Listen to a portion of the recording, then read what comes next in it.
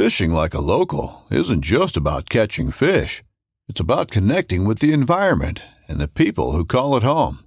It's about hearing the stories and traditions that have been passed down for generations and sharing unforgettable moments with the people you meet along the way. Fishing like a local is having an experience that stays with you forever.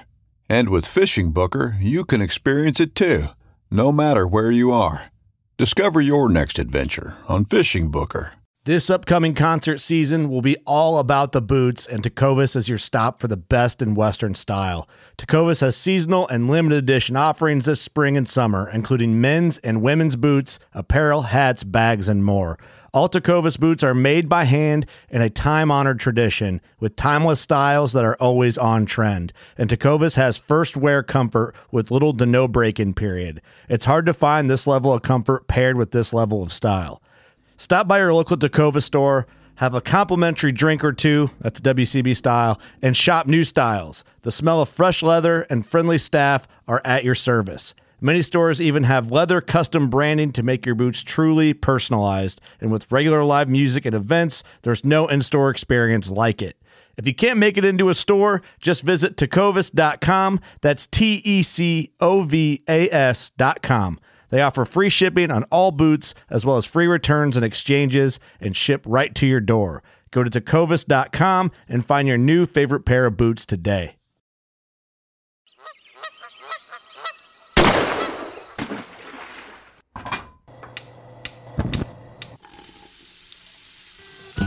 Join Justin Townsend and the Harvesting Nature crew as they explore the world of cooking wild fish and game while sharing recipes, tips, tricks, and lessons learned from their pursuit of wild food. We sure hope you ate before the show, 'cause you're gonna leave hungry. This is the Wild Fish and Game Podcast. All right, we're live.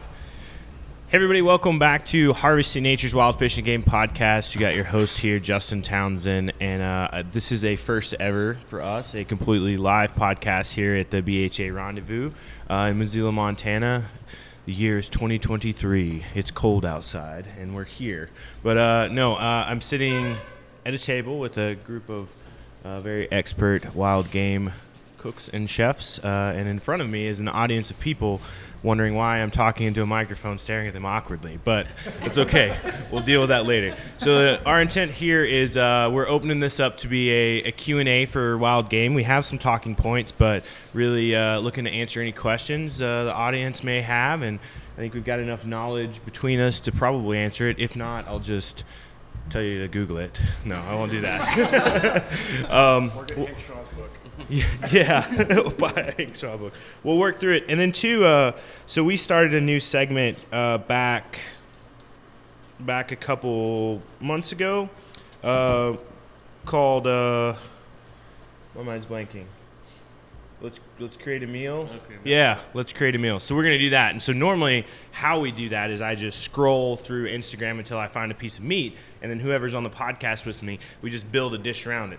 But this time I'll put it out to you guys, and you can give us the ingredients, and then we'll just put it together into something at the end. And then usually what happens is a couple months later, one of us will end up preparing it, and then we post it up on the website as actual recipe. I think what was the first one we did? You and I.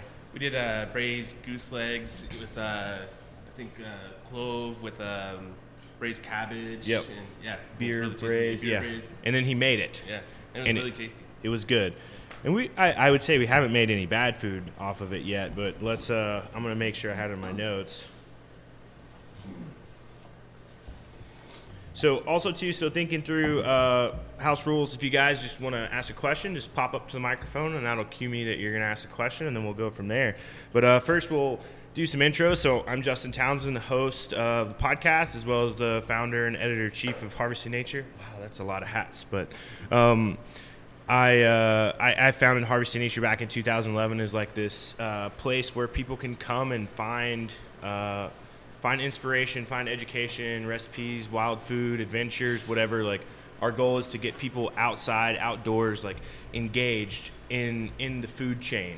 not at the middle of it, more at the top of it. But we want folks to go out and find their own food. And I think that was the main reason we've done all this. It's the main reason we've put together the show and, all the things that we've done, from TV stuff, from books, from magazines, like everything. Like, it's just about food. I like to eat. I like to cook. And that kind of went from there.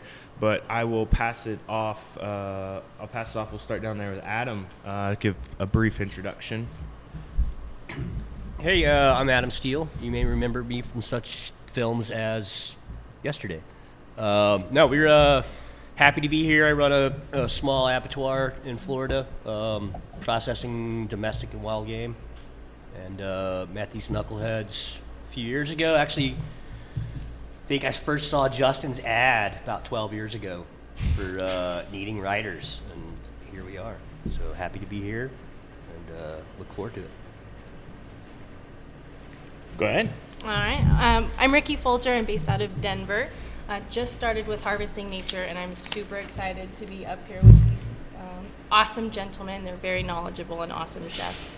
I just started hunting a couple of years ago, so very new to it, but I've been in the restaurant industry for about 13, 14 years.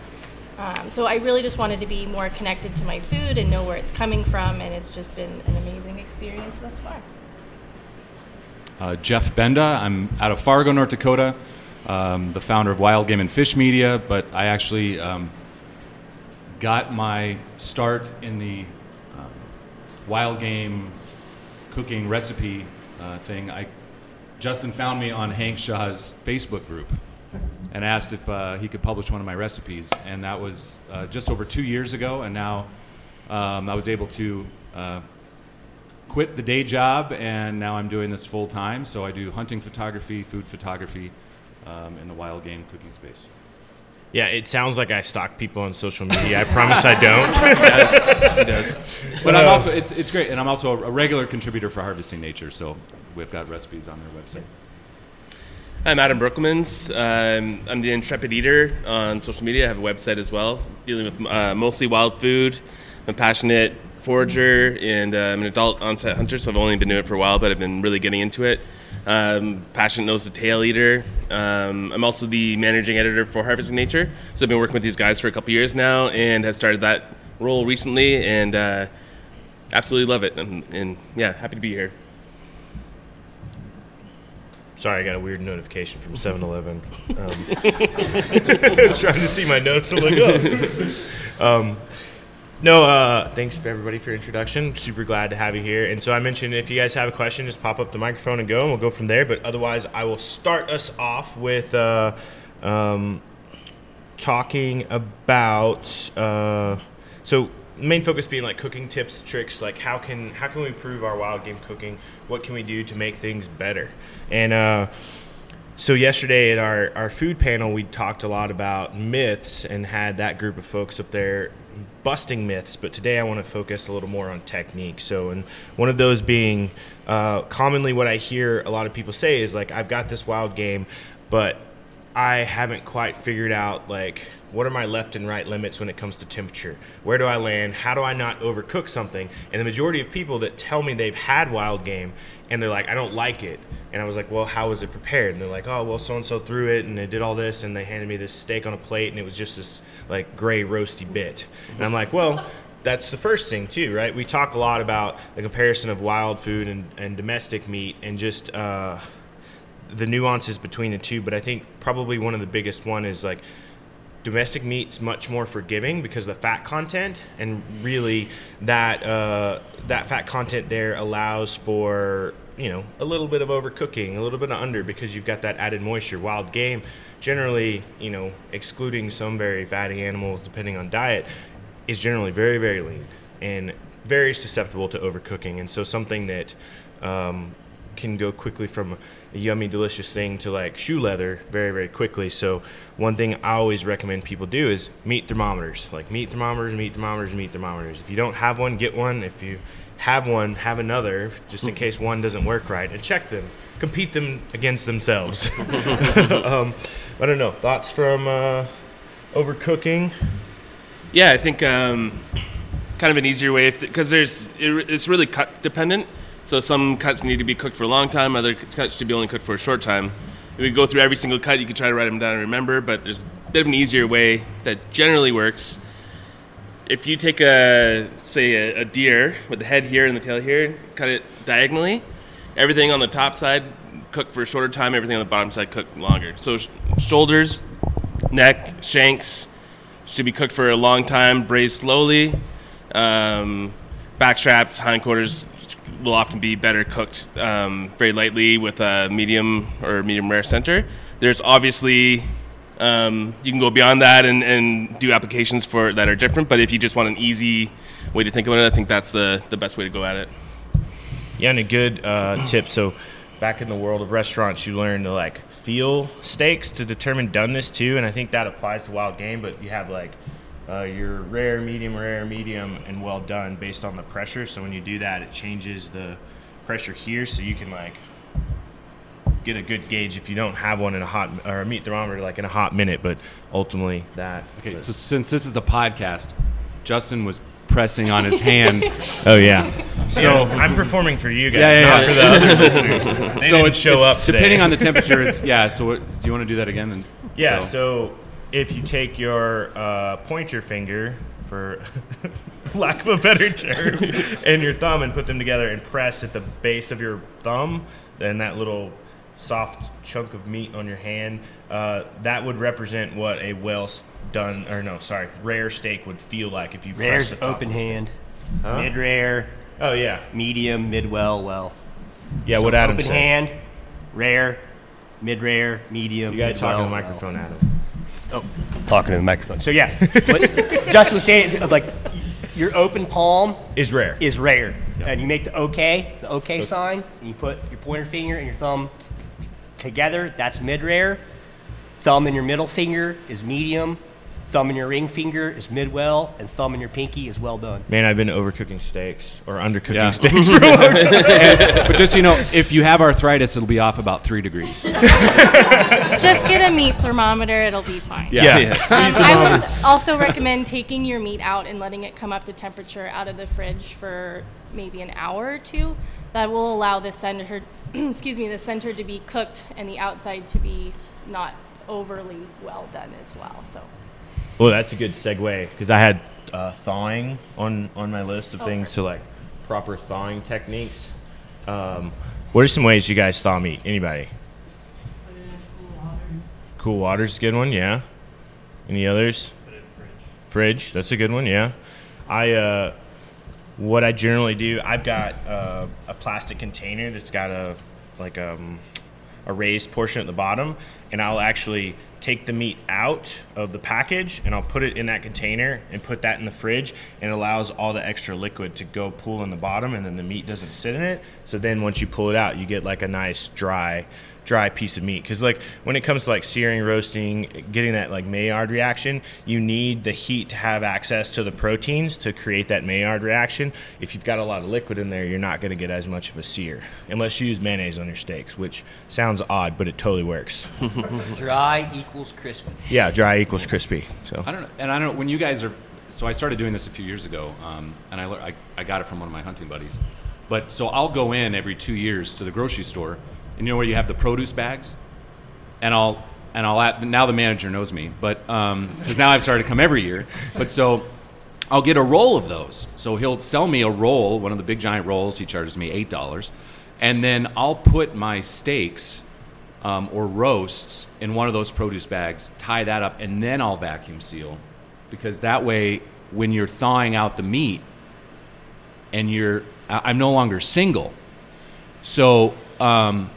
When meat starts to thaw and you have a pool of blood at the bottom of your refrigerator, A, it's not good for food safety, but 2, you'll have very upset a spouse. So, especially when it's mixing with other things. So it's something that I've done now. So anytime I butcher for clients now, I actually I'll put it in one of those produce bags, get all the air out, and tie it up, and then I'll put it in the vacuum seal bag, and it's worked. I mean, it's helped a lot. So just here's a hot tip for what. So when you're thawing out meat to prevent it, and generally then I'll put it on I don't know. What do you guys set the bag just in the fridge, or do you put it on a pan? Do you put it on a pan? Okay, yeah. A rimmed pan, hopefully, yeah. Yeah.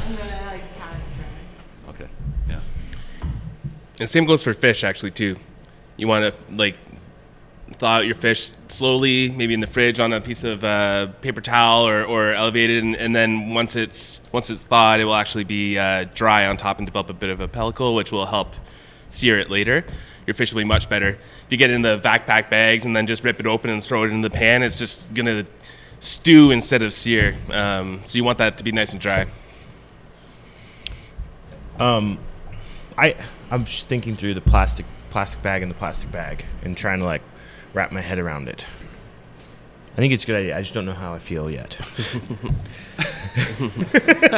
Sharing my feelings with everybody. But no, so another really common thing I hear is how do I season? What do I season with? How much do I season? So first off, go inside and buy the Harvesting Nature seasonings, shameless plug. But no, I'm a big fan of season. Season not to cover up taste, I think is an important caveat, but season to enhance taste. And I think that that's really important when it comes to game, because we've got unique flavors that not a lot of people deal with, right? And you're making them for yourself, but you're also sharing them. So you want something that's palatable to other people as well. And I think a lot of times folks are afraid to season. And I think that game in particular can be seasoned extra level, and it can still take it because it's a big, bold flavor. Mm-hmm. That's kind of in line with what we talked about, I think, when I aligned my thoughts. Yeah, absolutely. If you have a chicken breast, a factory farm boneless, skinless chicken breast, and you hit it with the same amount of seasoning you would as a duck or a venison steak, it's going to be overwhelming. But all those flavors coming out of wild game, and we talk a lot about meat terroir and how the environment that the animal is in affects the flavor and accentuates the flavor with certain things of what they've been eating, whether it's blueberries or acorns or corn or cedar. Those flavors are going to be coming through. So when you're seasoning wild game, you can go heavier on that to accentuate those flavors and also to bring it to a whole new level. It's delicious with salt, but it's also delicious when you can hit it harder with seasoning. I think the type of salt that you're using is key as well, because not all salt is created equal. For seasoning, I like to use kosher salt, or I think gray salt does a really good job, depending on what the meat is. But the little white bottle of table salt generally isn't the best to season with, I found. Yeah, and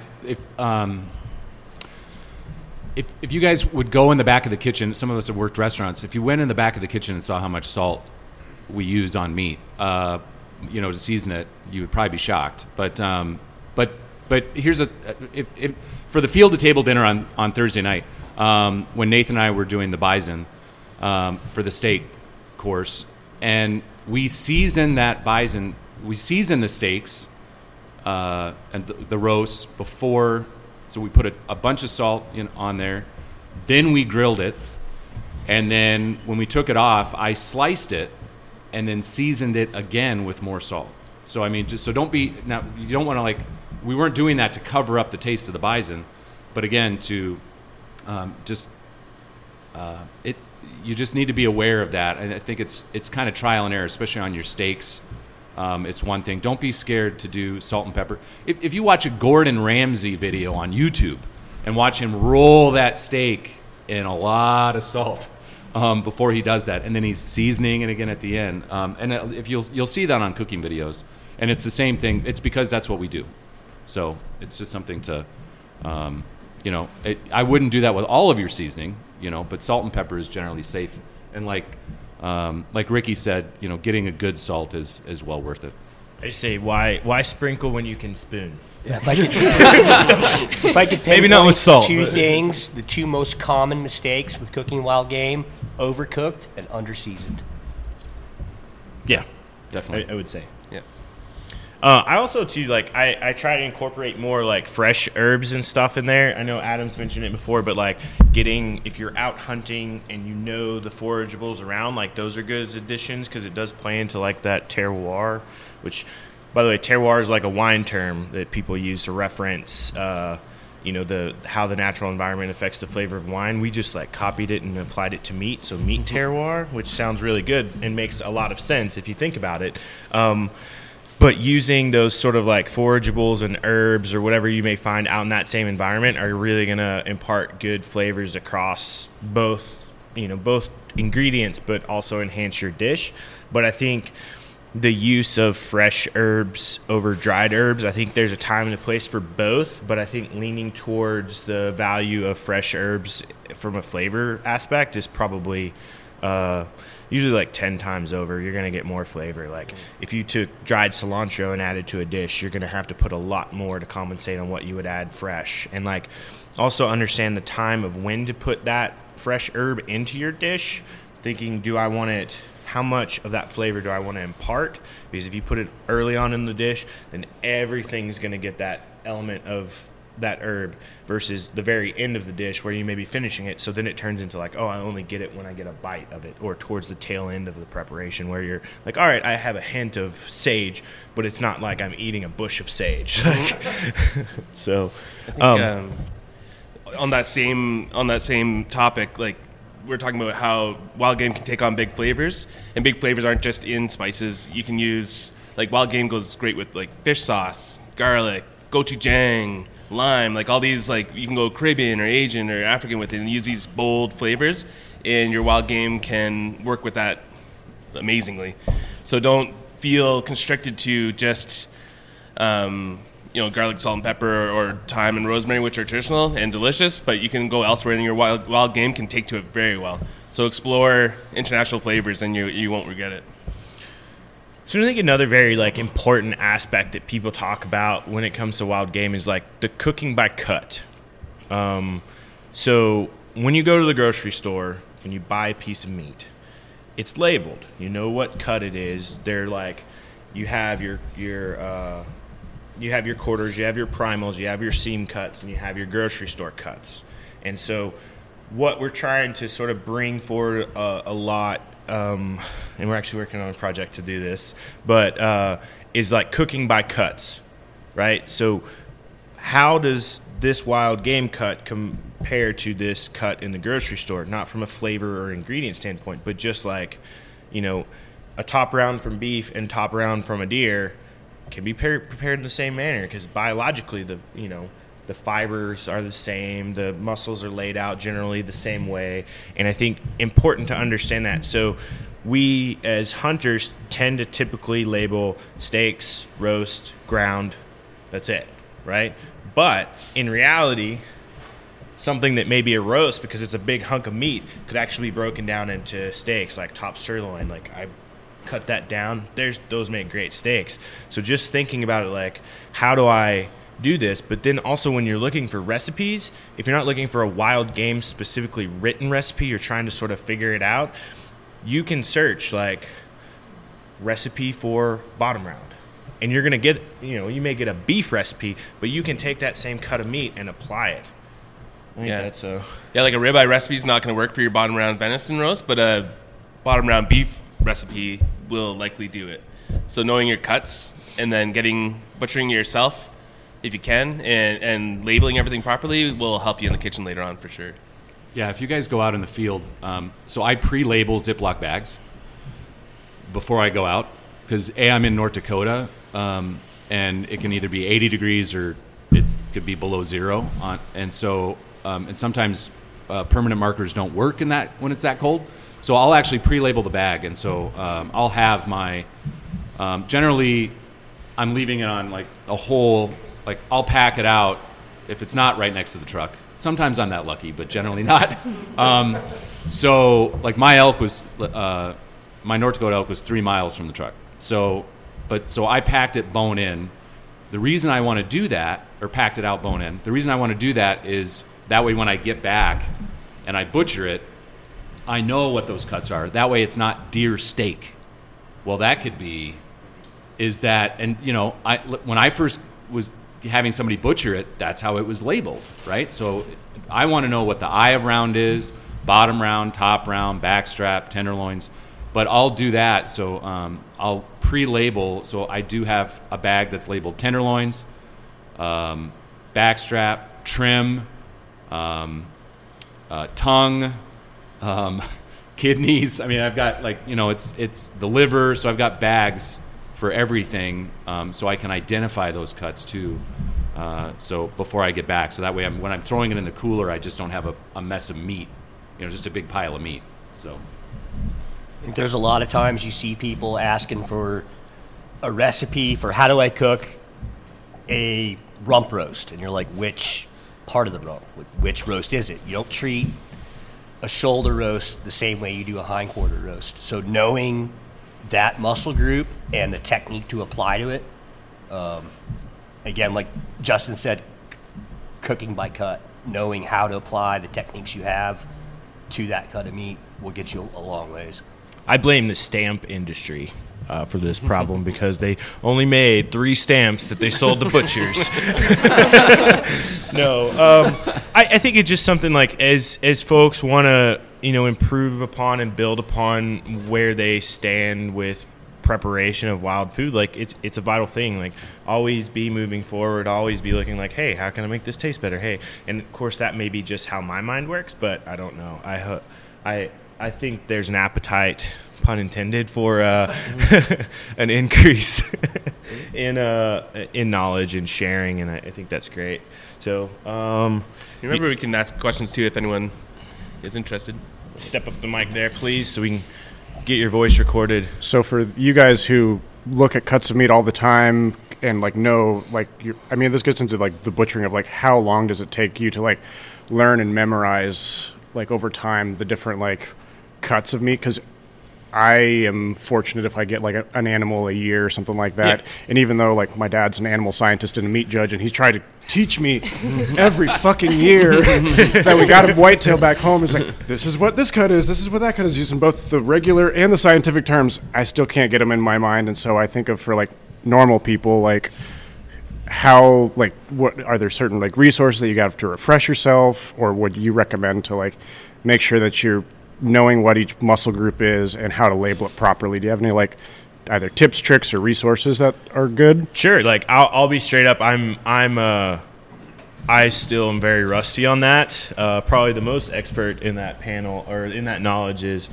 Adam at the end, but I still Google things sometimes, and if you were to bring me a bus tub full of meat and you're here's this meat, package and label it, and I'm okay, so it's not just meat. No.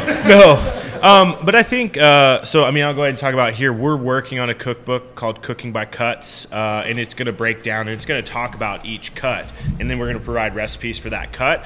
But so that'll be a great resource once it comes out. But I think there's a great amount of information on the internet. There's also a great amount of over-information and mislabeling of cuts on the internet as well, I think.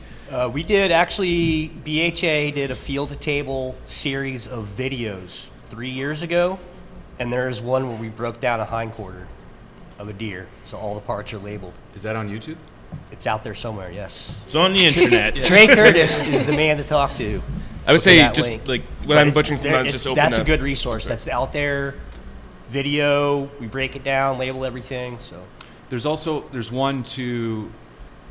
So if you go on YouTube and you do it, I know the Bearded Butchers have done one. Because anytime they post anything, I have a friend who sends me a link. He's like, "Oh, this is great. You should try this." I'm like, "Okay, yeah, sure." So, but I think Cabela's did a full breakdown. So, if you do, and when you enter it in on YouTube, it'll be breakdown of hind quarter, and then breakdown of front. Okay, there's going to be different videos for each. But I know there's quite a few that are out there, but there's definitely a couple that are good quality, and they take you literally step by step. They have it all laid out, so you're going to be able to see the cuts of those, and then we can also. I'm going to look for that BHA version too. Awesome. But yeah, I can't remember. There's another good video. It's gentleman's name's Josh McFadden. He's out of Canada, and I can't remember the name of the organization that he's working with, but he does a pretty pretty high quality breakdown of some quarters and stuff like that, and you get it laid out too. We have a cool T-shirt inside that's got the back quarters all broken down. If you're interested, in that. Wear that on your hunts. Like while you're butchering, you're putting it on your kids, on your kids. And just like, Yeah. I need to check this one.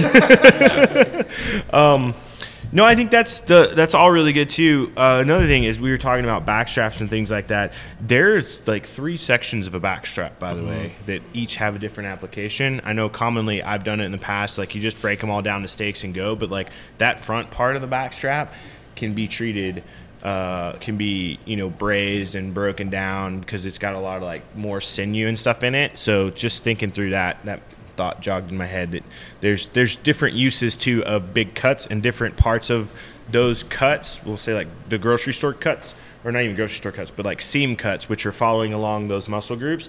Different parts of that particular muscle are good for different things. Like you could take, I don't know, what's a good example, Adam, of like one part of a cut may be good for a steak, but one part super. So the top round has 2 muscle groups. The abductor and the semimembrosus, if I remember correctly. So there's 2 different muscles. One extends the muscle and one brings it back up. So you're looking at 2 different, within the same basic subprimal, 2 different muscle groups that do 2 different things. So that's the one example off the top of my head that I can think of, that semimembranosus and abductor. The abductor is the smaller one that contracts the muscle. You can cut that off, and then you can take the other one and cut it across the grain into steaks, and then leave that abductor whole as a steak. That's the one off the top of my head that I can think of that's.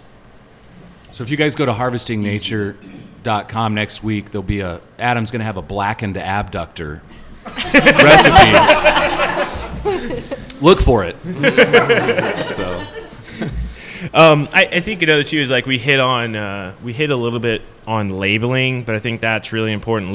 Generally the way I label is I label the year, the animal, the location. Just like it could be like, WY pronghorn or whatever, just so I know like where it came from, and that, because like we talked about that terroir piece, like I want to think through that sometimes a little bit, and then obviously labeling what the cut is.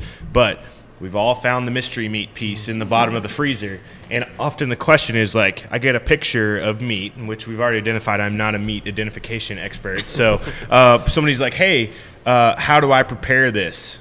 And you're like, I don't know, like, where did it come from? What's it off of? You start like the 20 questions, and people are like, I don't know. Somebody gave it to me, at a party, and here I am with this mystery meat. So I think Adam's got some great suggestions for common things to do, and I'm sure other folks as well have had some experiences with it. Yeah, so you'll often be given a leg steak, whatever that is. Often butchers will just freeze the leg and whip it through the bandsaw, and then you'll have some random steak with like a bunch of different muscle cuts. And you're like, okay, cool, I'll put it in the skillet or on the grill, and it just buckles on you because there's all these different seams and connector points on it. It's not a great cut. And any of these mystery cuts, like a lot of people's immediate reaction is just to throw it on the grill. You're like, oh, this is tough and horrible. If you have a mystery cut that you've been given or in the bottom of the freezer you've forgotten because you didn't label it properly, you're like, I'll remember this in a year. There's no way you're going to ever remember. Braise it. Because even lean cuts can braise okay. Sinewy cuts braise better, but you'll always be, you can be confident that it'll be tasty at the end and not chewy or gristly or whatever if you don't know what that piece of meat is. So sear it, cover it with some liquid, and cook it nice and slow until it's falling apart, and throw it on a taco, and you can't go wrong. So mystery meat, tacos, you're good to go.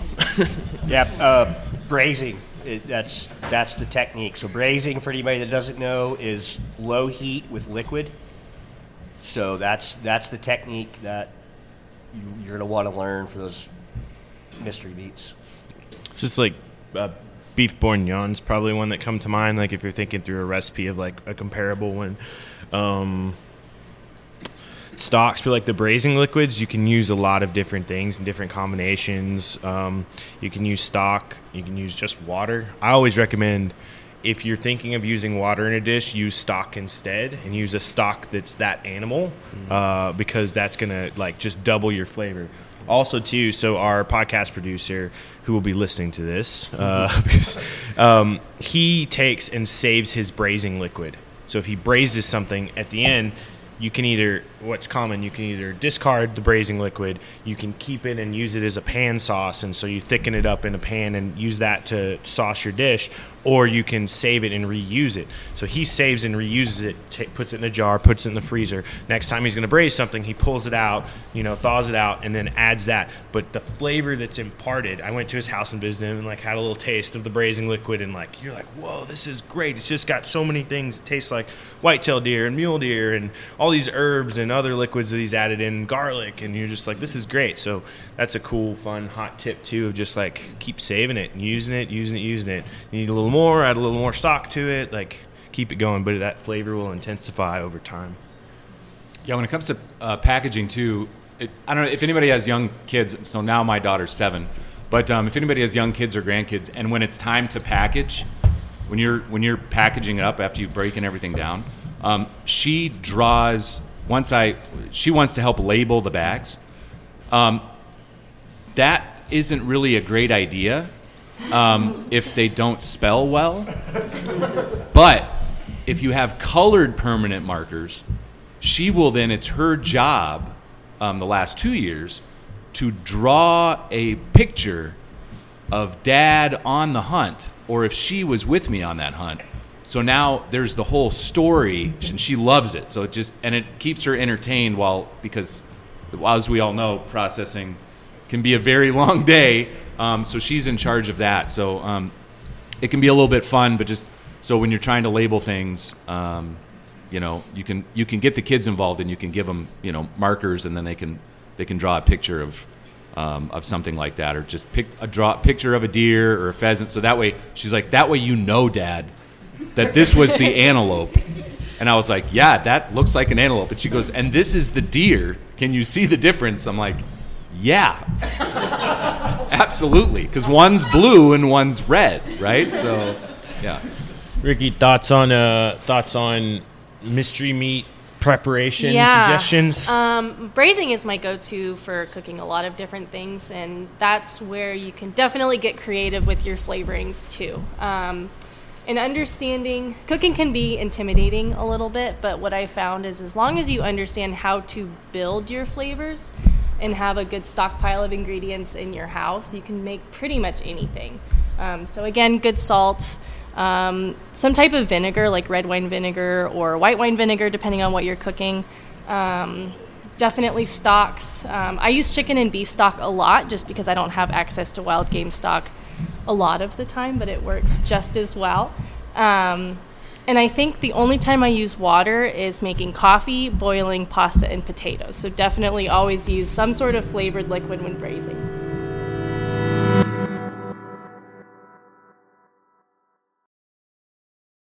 This episode is brought to you by Reese's Peanut Butter Cups. In breaking news, leading scientists worldwide are conducting experiments to determine if Reese's Peanut Butter Cups are the perfect combination of peanut butter and chocolate.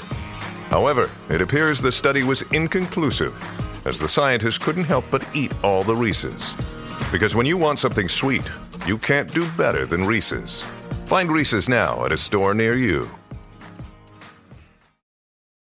When you need mealtime inspiration, it's worth shopping Kroger, where you'll find over 30,000 mouth-watering choices that excite your inner foodie. And no matter what tasty choice you make, you'll enjoy our everyday low prices, plus extra ways to save, like digital coupons worth over $600 each week. You can also save up to $1 off per gallon at the pump with fuel points. More savings and more inspiring flavors make shopping Kroger worth it every time. Kroger, fresh for everyone. Fuel restrictions apply.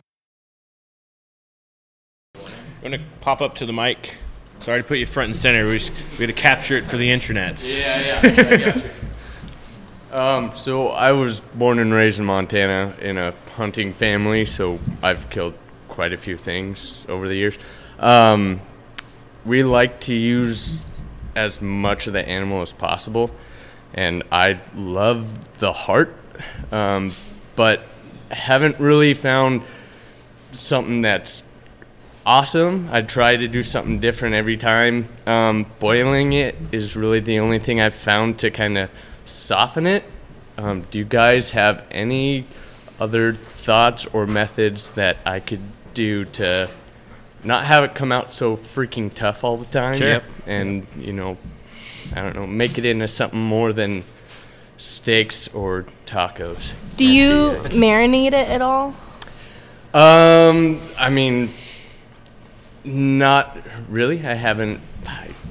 I would recommend doing an overnight marinade, maybe for 24 hours with lemon juice or something acidic to kind of help break it down. Yeah. And that's after you clean it and stuff like that. Yeah, and then maybe getting a meat mallet and just I've hammering it down I've a tried bit. That, but. And then how we cooked it at the lodge, we grilled it just to a nice medium rare and sliced it really thin, and it was really, really tender that way. Oh, nice. Yeah, the thing with heart is you either have to cook it up to medium tops, so you should be eating it rare, medium rare, or braise it for a really long time. Okay. Anything in between is going to be super tough, and that's where you generally try to go to, somewhere in between, then it's never going to be good. So you want to like marinate it, like Ricky said, sear it or in a skillet or on the grill, and eat it medium rare. It'll be nice and tender, slice it kind of thin, or cook it until you can put a fork in and you can feel that it's nice and tender. So that's going to be several hours, not just like half an hour. Yeah. So cook it really shortly or really long, and that's your only two options really. Okay. With heart. All right, thank you. Also, too, like I have a really good recipe that's my usually go-to for heart. It's like based off of Japanese like yakitori, which is a chicken heart recipe. And I did during COVID, we were doing cooking classes, and this was the one recipe that I taught for the cooking class. But you take the heart, and so you think of a heart like a bell pepper, right? And you take the top off, you take the inside out, and you're left with the outside. So if you lay that out flat, and then you're doing just that, putting it in a marinade. And I can give you the recipe for the marinade, but you lay that out, and then you cut it into strips, like ½ inch to an inch, pretty small. And well, missed a step. So you pound it, or you can use, like Jeff likes, the Jacquard. Jacquard meat tenderizer. Yeah, that's a super Amazon, cool, $25. Yeah, super cool tool. You press it down, it has all these like little prongs, and it basically like punctures the meat but breaks up some of those fibers. Yep. So you can do those methods, and then you take that strip and you weave it, zigzag it onto a bamboo skewer, or if you want to be sustainable, buy metal skewers, because the bamboo ones always catch on fire, you can't reuse them, all that stuff. And then you take this extra bit of the marinade that you didn't put the meat in, and you use that to baste as you're grilling. And you grill it, and it goes pretty quick, but then you slide that off the skewer, serve it over like plain white rice, topped with some green onions, and it is magical. I love it so much. It's my favorite way to prepare hearts. I had Emily, who helps us with our wild pig camp. She's a shooting instructor. She cooked for a veterans dinner, and it was like a load of folks that never would be very adventurous for their wild game eating, and she prepared this, and they went through like 20 hearts.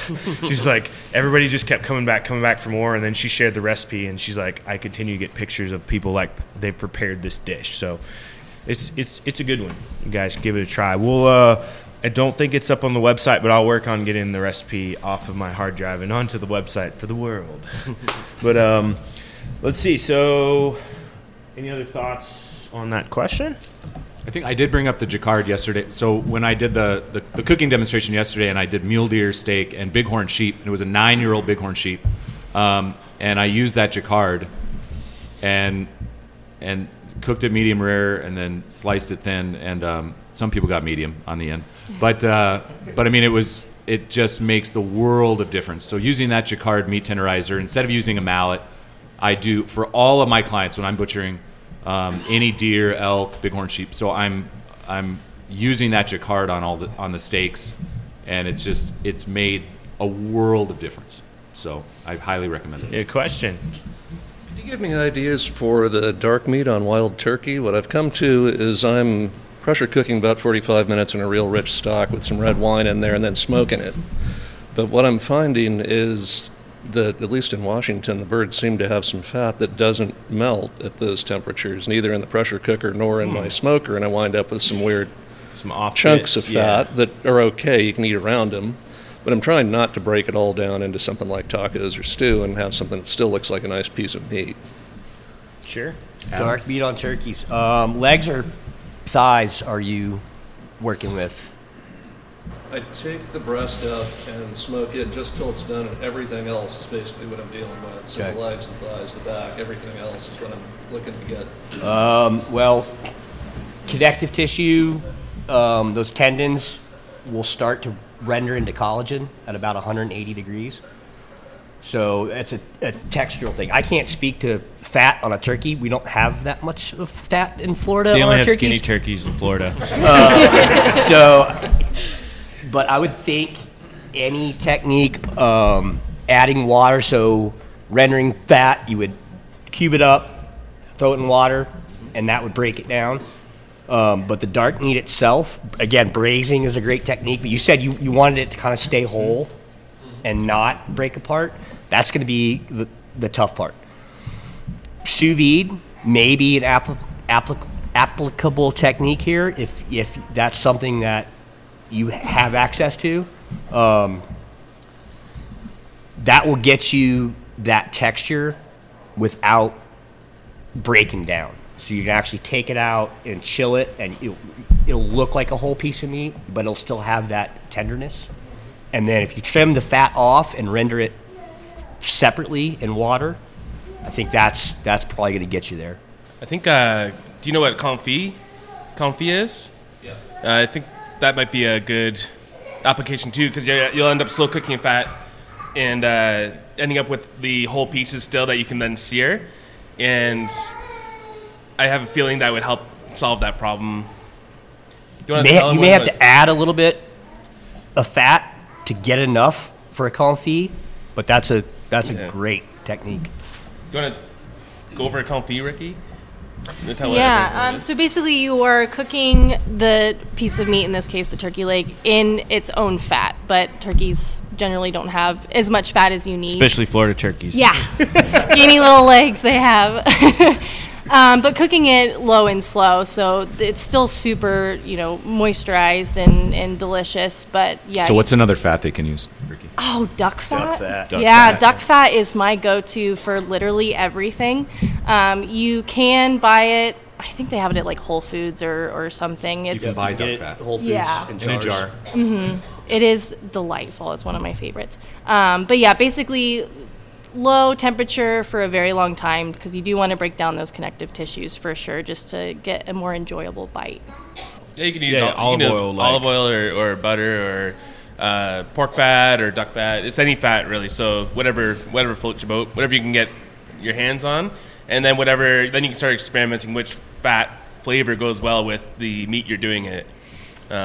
Pork fat is pretty neutral, yeah, and it's easily accessible. Mm-hmm. So if you can't get anything else, I would start there. Question. I can't figure out how to make the liver not taste like blood. So I have cooked it several different ways, like bacon, onions, mushrooms. I've done like a country fried steak, but I just don't like the taste, and I'm trying to like it. So. It's fair. I am not a liver fan. Natalie just took my cookbook recipe, liver that doesn't taste like butt. It was my cookbook recipe title idea, so now that's out there. I actually have some turkey liver pate sitting back there in the refrigerator if you'd like to try it. Yeah. I'll tell you a story. The only time I've ever made myself sick from my own cooking was with liver. I tried to do, and this was probably a shame on me, I was trying to make antelope liver pate, which did not come out well. I grabbed the older of the two doe antelope livers, and it was... I got it through all the cooking, so I soaked it. I forget if I soaked it in milk or salt water. And then cut it up and cooked it, put it in the blender, added the cream to it, added I don't know if I was using brandy or cognac or what I was, and then went to go taste it, but it was still hot. And probably the grossest thing I've ever had, and I immediately had to go to the bathroom. But Never made anyone else sick from my cooking, but myself, it's different. You just about made me sick from it. I can taste that. I think that for livers, there's a lot of different dishes you can go to, like the liver and onions, or like the fried liver with like your traditional things. If you don't like liver, it's never going to change. But you can go with a pate and just do strong flavors. Like I did like a maple whiskey one. I've done clementines. You do lots of spice, lots of something like orange juice or wine or whiskey or something that's going to really help in. There's so much flavor in liver that it's never going to overpower it, but it can actually make it a little more palatable. And another really good way to get liver into you is dirty rice. Yeah. Like Cajun dirty rice. There's something about it. It can absorb a lot of that liver somehow and not come off as intensely livery. It comes instead as like rich, and once again, it's very highly seasoned. So stray away from those like traditional just seared whatever and start doing different things with the liver to experiment with it. I wrote a recipe a couple of years back, and I think it ended up on the Meat Eater website, but it boudin balls. So I started my culinary journey as a chef in New Orleans, and like boudin in Louisiana is phenomenal. If you haven't had boudin, make boudin. If you haven't had boudin, go to a gas station in Louisiana and get boudin. That's usually where you're going to find the best. But making it with game livers is really great because you're adding rice, you're adding spices, you're adding ground meat in there to like, one, you're stretching out, you're taking a liver, adding a couple pounds of meat to it and the rice, and now you're creating like 10 pounds of sausage, which is great. But if you don't want to case it, you can roll it into balls, do an egg wash, and then, or not an egg wash, I guess it would be it would be an egg wash, and then roll it in breadcrumbs and fry it. And it is magical. It's like the best thing ever with like a Creole mustard or like a remoulade, like so good, and no livery taste whatsoever. Because I'm. Do you like liver? Are you a liverwurst fan or like not at all? Like liverwurst or Braunschweiger? I would try that. On deer opener every year, I have a tradition. I only eat liverwurst and onion sandwiches with spicy mustard and goldfish crackers and coffee until I get my deer. Problem is, this last year, that was my diet for 6 days. Normally, I get my deer in pretty quick, but I would try that. It's good. So the only difference, so like with liverwurst, it's boiled, and then the Braunschweiger, you're gonna smoke it, right? It's basically the same thing, but it's just two different processes. But if you like that, I would definitely try it. Yeah. Any other thoughts on livers? Rumor has it there's some boudin back in that refrigerator. No, there's That's not. my. Don't tell anyone that. Yeah. We're going to eat that. I mean, there's nothing there. This is not the boudin you're looking Sorry, for. there's no liver pate and there's no boudin. I've just been informed. So a question that I've got thinking about, so I came from New Mexico and actually got to be successfully hunting javelina, which are really cool animals. If you get a chance to go hunt them, they're awesome. But I found that like their heads are just full of meat. Like there's just a crap ton of meat in like their jowls and their collar on the top of their head. And last year I got creative and I tried to do a head cheese with javelina. It was fine, but it was fine. Do you have any ideas like what else can you like do with like animals that have a really like muscly head, that like various ways to like get that meat off and use it for something other than a aspic head cheese that may not be the most appealing thing to most folks? Actually, at the Harvest Nature Field to Fork pig camp every year, I make a rillette with the head, and basically what that is you simmer the whole head, like skinned and cleaned, and simmer it till it's just like fork falling apart. You can just scrape the meat right off, and then there'll be a lot of fat that will rise to the top as well. Skim off some of that fat and some of the broth you've created by boiling the head. Add a lot of seasoning, and then you're just whipping the meat until it breaks down into tiny threads almost. And you're whipping that meat with the fat and the broth, and eventually you put it into the fridge, and it sets, and then it's like a spreadable kind of a meat paste. Yeah. Doesn't sound good when I say it like that, but it's really tasty. You can brush your teeth with it as well. So you put it on like a baguette with a little bit like a gherkin, or you could go with like a jam or something if you want to do different flavors. But yeah, look up a rillette recipe. I think that's a fantastic way to go with And it. it's something too, like you don't have to eat it hot. See, it's like generally eaten room temperature or cold, like traditional like French breakfast food. I didn't know that head cheese was like a cold gelatinous, Yeah. like, mass of like shallots and head muscle. But I'm like, I don't want this kind of much charcuterie. I think with head cheese, it's either you like it or you don't. Like that's it. I think they need to rebrand the name, first of all. Yeah. Heads, like you said, there's a lot of meat on that head. One of my favorite parts, there's a pocket right behind the eye socket that is just, it's like the oyster on a chicken or a turkey. It's like a oval shaped, just beautiful, tender, delicious piece of meat. If you can extract that either before or after you cook it, that's just a great little piece. The jowls, like you said, you can cure those into bacon. Really easy recipe. The British did what are called bath chaps. So they'd actually cut the jawbone where they meet. So it's a bone-in jowl that's cured and then simmered until you can slip the jawbone out. And then they would slice that, cornmeal it, and fry it. It's really good. So that's another, like you said, there's a lot of meat on there, and head cheese is hard for a lot of people to swallow. You can put the whole thing in the smoker. So I'm right, like I'm blocks away from North Dakota State University, and so we have a huge ag school, and I can go, and they have a butcher shop. So I go and experiment with a lot of things. So if I, like when he talks about the jowls, I can get beef cheeks, lamb cheeks, pig cheeks, and so I'll experiment with those. I can get whole pig heads, right? So I've put the whole head in the smoker.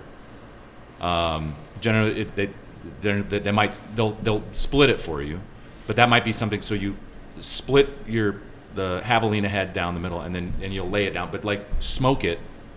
You can put your rubs and everything on that, and then you just pull that cheek meat off, and because you have all that meat on there, and it is unbelievable. You know, just have your barbecue sauce, like whatever you want to do. But I'll just do a rub, and that's really, really good. And I'll show you how to do that when you invite me down to New Mexico to go javelina hunting with you. I'm willing to cook that for you if you show me where there's the javelina. So we'll talk after. Yeah. All right, Ricky, any thoughts? No, I don't have very much experience with that at all, so I'm coming with him, all right? Yeah. Ricky and I will be your private chefs. Yeah. Okay. Yeah. All right, we're going to shift gears a little bit because we're not tight on time, but we're tight on time. Shifting gears a little bit because I promised you guys we'd do Let's Make a Meal. So, it's time to make a meal. So how we'll go is you guys just provide the ingredients whenever queued up, and we'll start to put together something, and there'll be a lot of talking, and then at the end we'll be like, voila, we'll come up with a dish. But all right, let's start with an animal. Animal first. Any animal that you would consider consumable? Elk? Yeah. All right, we got elk. All right, now what part of the elk? Shank? Shank. Oh, softball here. Yeah, you're making it easy for us now. All right, so we've got elk shank. What's another ingredient? This can be anything. Or let's think. Beets. Beets. Beets? I like it. Beets. I know exactly what to do with that now. Yeah? Yeah, we're making a braised shank borscht. Yeah. Boom. Yeah. Wow, yeah. Done. See you guys later. Well, let's talk through that. So braised. So let's get in a little more detail because we can be as gourmand as we want here. Do we want to smoke the shank, then braise the shank? Oh, I'm getting a nod. Yeah. So Ricky is shaking her head. I don't think. I think that's... And Adam is nodding his head. Oh. I'm shaking my head as well. Just for those podcast listeners, there's a debate going on at my end of the table. It's a I silent really like debate. a little bit of smoke before a braise. It just adds, again, people have talked about building layers of flavor. And smoke is a really good foundation that if you are careful with the time it's on the smoker, you're going to get little wisps of smoke later on. So Yeah, my thought that it would be too overpowering, but I'm willing to try your way. Wisps. Wisps. I feel like, too, I don't know if it would be hard. So thinking through elk shanks, I don't know if it would be hard to overpower it, the elk shanks or the beets. Beets, that's a good one. Beets are something that have a lot of terroir. You have a lot of terroir. All right, so we've got a borscht. What other... Well, so we haven't settled on the preparation. Yeah. So all in favor of a smoke and then a braise, raise your hand. All not in favor of a smoke and a braise, raise your hand. All right, 4-1. All right, so we're gonna light smoke. Light smoke, Light you smoke. okay? Yeah, Light smoke. Light smoke. Light smoke. What flavor? Oh, you had to be. Do we have a flavor of wood chips? Hickory. Ooh, that could be. That is intense. I was thinking mesquite. Yeah, I like mesquite too. So I was gonna go. I'm a big Applewood fan. Oh, now he changed his mind. So now we can use mesquite. Well, I want to. Your happiness is our only concern. So. We want to make sure this recipe, when it does come out on the especially as we serve website. you this virtual meal. All right, so we've got borscht. What are we braising the shanks in? Oh yeah, what are we braising the shanks? Liquid. What liquid? Bone stock. From what animal? Elk. I'd say from the elk itself. Elk. All right. Elk bone stock. Are we adding anything to it? Do we want to put a vinegar? Do we want to put an acid? Do we want to put a beer or whiskey or porter? Ooh. And we're going a little. Yeah, I might go to left field with that flavor. You can be adding like traditional borscht has like a lot of intense acidity. They usually use something called kvass. And sometimes there's rye flavors in it, like a rye bread. So the porter may actually work. You could make that work. Baltic porter. Yeah, something like that. Ooh, Baltic porter. Source it from the origin of the dish. There you go. Yeah, that would be good. All right, so we've got that, and we're obviously using our our aromatics in there. So we've got our onion and probably garlic, and we've got the beets. All right, let's talk about the beets. What are we gonna do with the beets? We're gonna roast them. Roast them. Roast them to char. Yeah, char them and then skin them. Wear your rubber gloves when you peel beets because you'll end up with purple hands. I know from experience. and don't do them on your wife's white countertop. Yeah. So even though they were for her. We didn't clarify. Are we doing yellow beets or red beets? Oh, jeez. Let's go red. Red? Okay. I think red. Like yellow beets are a little you. more delicate, and elk shanks are not delicate. So If we're going for yellow beets, we might have to wait for the fall for this recipe to come out. Red beets are more accessible. Yeah. So if we are going to try to pull this together. All right, so red. We've decided on red. So I think we've got all the steps of our borscht down, right? Anything else that we should be adding to our borscht that we can think of? Caraway. Yeah. Caraway? Yeah. Okay, caraway's in there. Something acidic. We want some sort of vinegar Yep. or an acidic. What kind of vinegar? Or Sherry? champagne. Champagne? Pinkies up. Dude, this is going into What drinks? This is going. She said pinky up. This is going into the actual base of the soup, and we're obviously going to use that stock again. Probably use the braising liquid. Well, no, since we're putting the porter in it, that would put it off a bit. I use braising liquid for the soup. You use braising liquid in the soup, so now we're continuing to add to that, so we're combining it. So we've got like a really flavorful soup. What else? Are we going to serve this with anything aside, or are we just going to make this the dish? It's gonna be really hearty, so I think it'd be served with maybe with bread or something, but sour cream. Grilled bread. Yeah. Grilled bread. Grilled rye bread. Yeah. Grilled rye bread. Some super rich Yeah, sour we need cream. the sour cream. Yeah, dollop of sour cream and what is it? Dill. Fresh dill. Dill Maybe or some wild dill. Yeah, chervil works really nice too, but it's very hard to find. Yep. A little bit of horseradish. Ooh, Yep. I like the horseradish. I would like to put the horseradish Into it. earlier. Yeah. Maybe in the braise. Yeah. A little bit in the braise, then a little bit in an addition in the braising liquid, so you're building on those layers like Ricky And mentioned. a little bit of sour cream at the end. And a little bit in the sour cream. And then the last question: Do we blitz the beets into a paste and stir that into the broth to create like a silky soup, or do we leave chunks, or do we do both? Half and half. Half and half. Yeah. Half and half. That could be good. That way, every bite you're getting a bit of beets.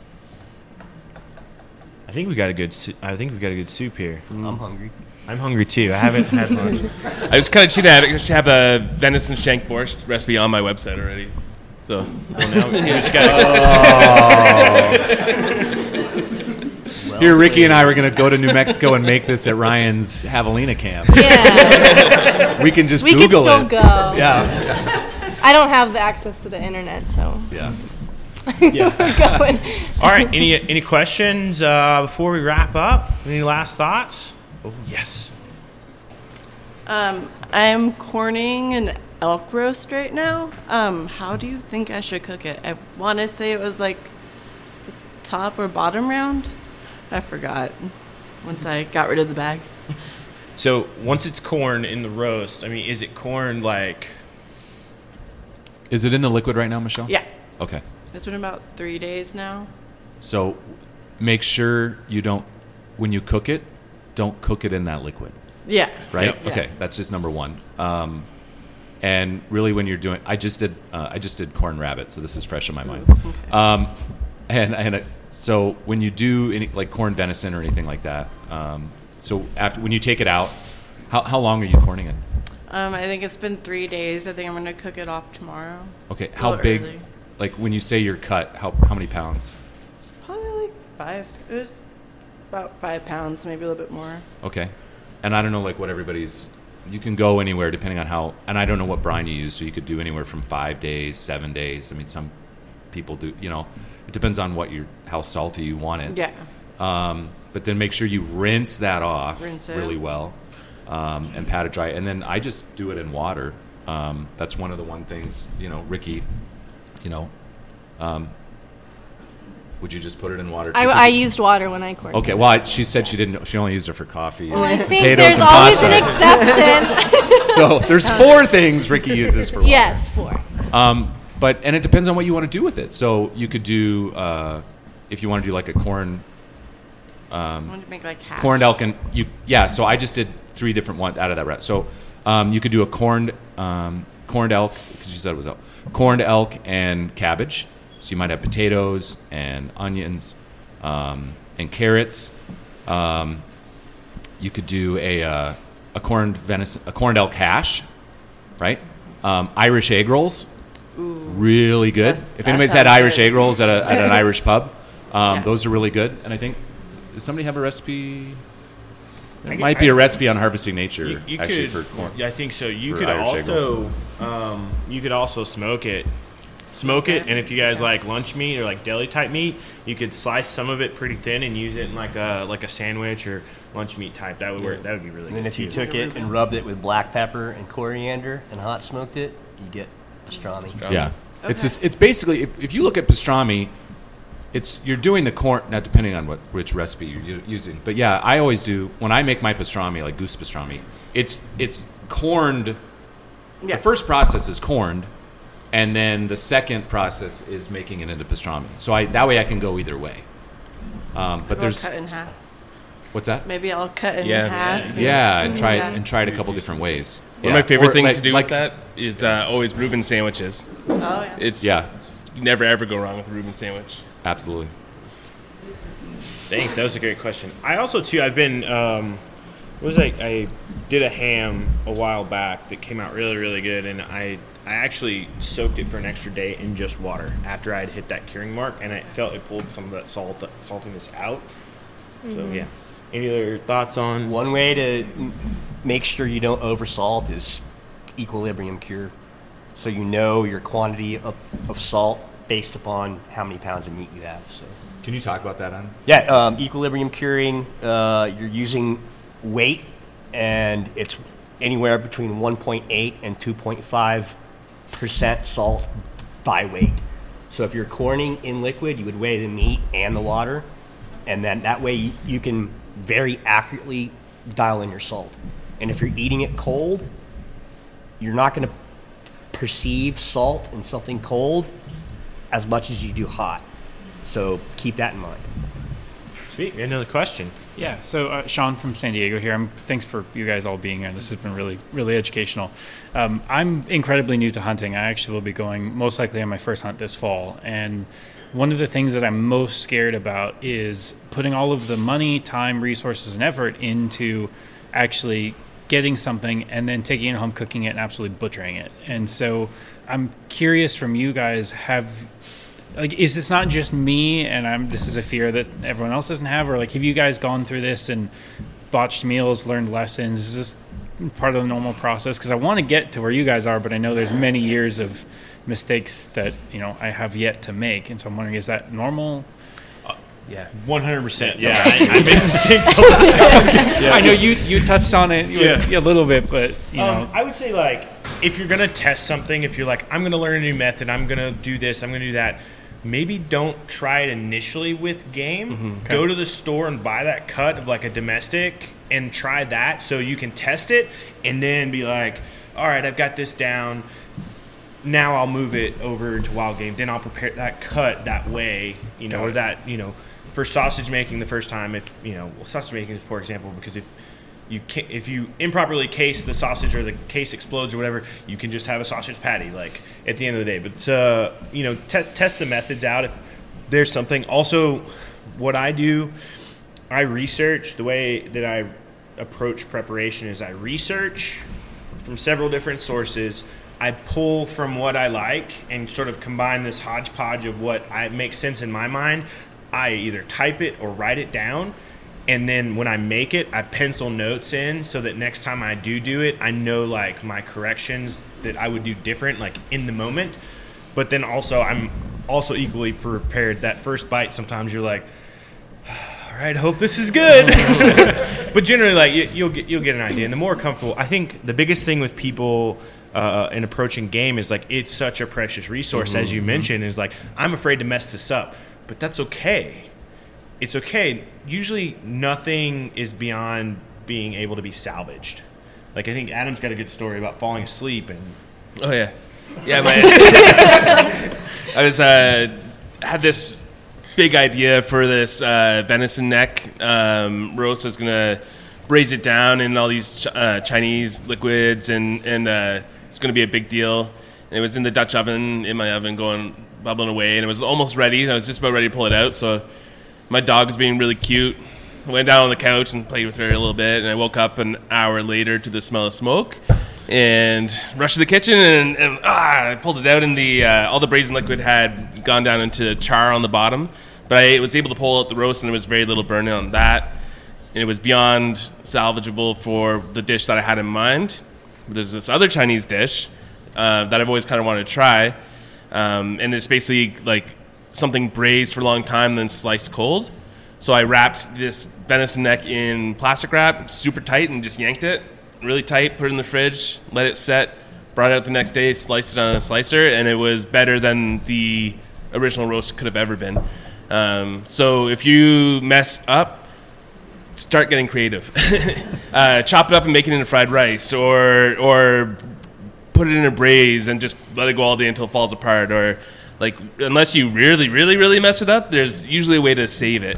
So just don't dwell on it. Just, I messed up, move on, and push it behind you, and don't make the mistake again next time, kind of thing. Yeah. I would recommend starting with simpler things for sure, until you become comfortable with how it tastes. What are you hunting for? Did you mention that? I think the California chapter is probably, I think they're going to take me dove hunting to start, and Awesome. then I'll eventually move into large game. But Okay, beautiful. Well, I'm sure they'll have a lot of tips and tricks for you too. But just start simple with maybe like roasting it, and then once you get comfortable with that, start diving in, and you're going to be an expert in no time. Okay. Yeah. And Sean and I met yesterday, and I think because he wants to cook wild game for his girlfriend, right, so that she'll eat it, right? And I think one of the things too, when we go to the grocery store, it's a good idea. You have a recipe or something, you have a plan, you have a meal plan in your head. You go to the grocery store to buy the ingredients for that dish, right? Before I go hunting, I have it in my head, because I've been dreaming about this all year, of what recipes I want to do for that animal. Now, sometimes I'll come up with different things, or I'll see something that Ricky's doing, or Justin's doing, or Adam's doing, or Adam, and I'm like, oh, I want to try that, right? But generally, when I go into a hunting season, I kind of have a plan, and so you're going to treat things different. So if you may not have the capacity to butcher it yourself, but you want to know if you're going to do shanks. You just don't want to drop your animal off and you get it back and he or she that butcher didn't give you shanks, so now you're like, oh, because they just turned it into the grind pile. So being very intentional of kind of having an idea of what you want to do, because I know I had suggested shanks because, when we talked about, but maybe going through a cookbook, what's one of those favorite things that she loves to eat or that you love to eat and that you want to try it, like ahead of time, like this is our favorite food. It might be a pizza, it might be tacos, or it might be a pasta dish, and go into the hunting season with that idea. You're going to treat that meat differently, whether how you package it or whether you butcher it yourself or you take it in, because you want certain things back. And I think that's just an idea of something. Plan ahead and say, when we get our meat back, let's go ahead and try this. Like go through cookbooks or go online and really kind of have an idea of what you want to do. Perfect. Yeah. Awesome. I'll say this too about cookbooks in general. Buy a cookbook that talks about technique and history and background, not just a cookbook that has nice pictures.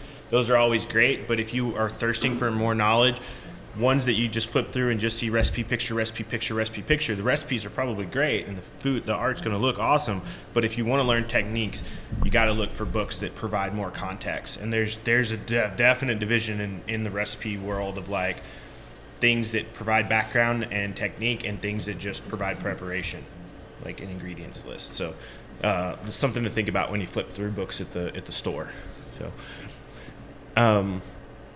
So we are unfortunately out of time, so we'll do one last round of sort of final thoughts.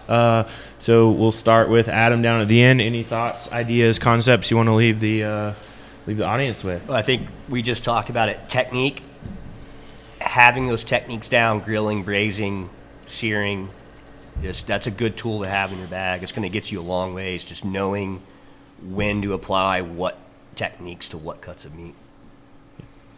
Ricky? Yeah. And then just having that basic arsenal in your kitchen, good salt, stocks, flavorings, acids. They don't go bad generally very quickly, so you can buy, a good quantity of it and just have it as backup. I also buy a lot of cooking wine, do like the boxed wine because that never goes bad, and the amount of times that I need wine in a recipe is a lot, so it's nice to have something just that I can pull out of the cupboard.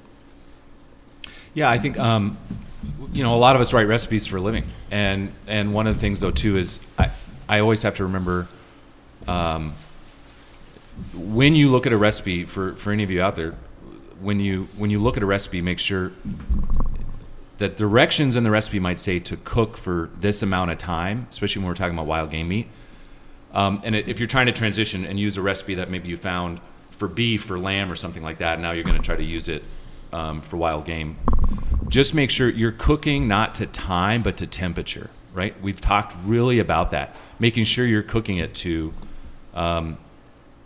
medium rare, or so that, because if you just go by time, you can very easily ruin a piece of fish. I've looked in cookbooks and I'm like, are you kidding me right now? And there's somebody who is a very well-known cook who has one of the biggest food blogs in all around. You talking about me again? No, not you.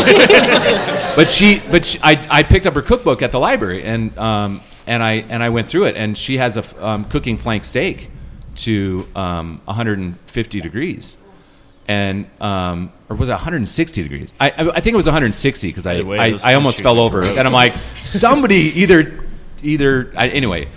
So I think just making sure cooking, that's my tip. Cooking to temperature, not necessarily to time. And even if it's a recipe that we've done and you go on there and we say to cook about, you'll see that a lot, about 8 to 10 minutes, or about, because we want you to encourage you to cook to that temperature. Sweet, man. So just approach it with an open mind. A lot of people get kind of narrowly focused when it comes to wild game for some reason. They feel constricted by boundaries. There are no boundaries. Approach it with an open mind, try something new. It's probably going to be good. Yeah, holy smokes, what a lot of good information. Thanks everybody for all the questions. And let's make a meal. That was fun. You guys think you're gonna go home and make that dish? I think I will. Beets, borscht. Thank you. No, it really great. And I think too, just just as Sean mentioned, a question like it's okay to make mistakes in the kitchen. It's okay to recoup. It's okay to take. Well, it's not okay to take naps while you cook, but it's not recommended. But if it's in a crock pot, yeah, if it's in a crock pot, it's different. But I think just looking at wild food is a food, right? Is what it is. Is like that's the biggest thing, and it's okay to fail. It's okay to make mistakes. It's okay to rebound. At the end of the day, like we just want to eat it and enjoy it. So I think keep it fun, right? I think about that a lot too. Is like you're doing X and Y and Z, and if it's not fun anymore, why are you doing it? Like that's the type of deal. So that too. I know it's a very valuable piece of sustenance, but it's still food at the end of the day, and don't make it stressful on yourself, I think is my biggest tip too. So up here in the front, we've got two pieces of, I don't know, signage. The one's the Wild Fishing Game podcast. The other one's Antler and Fin, which is Adam's podcast that he hosts, both on our website, but the QR codes here will get you there. So if you want to subscribe or do whatever, please, this goes out there to everyone in the digital land. Whatever podcast platform you're listening to, please punch that 5-star button and leave us a review. Tell us what you like. Tell us what you don't like. Tell us what we did good or what we did bad. Like, we want to hear it all. But thanks, everybody, for listening, and have a good night.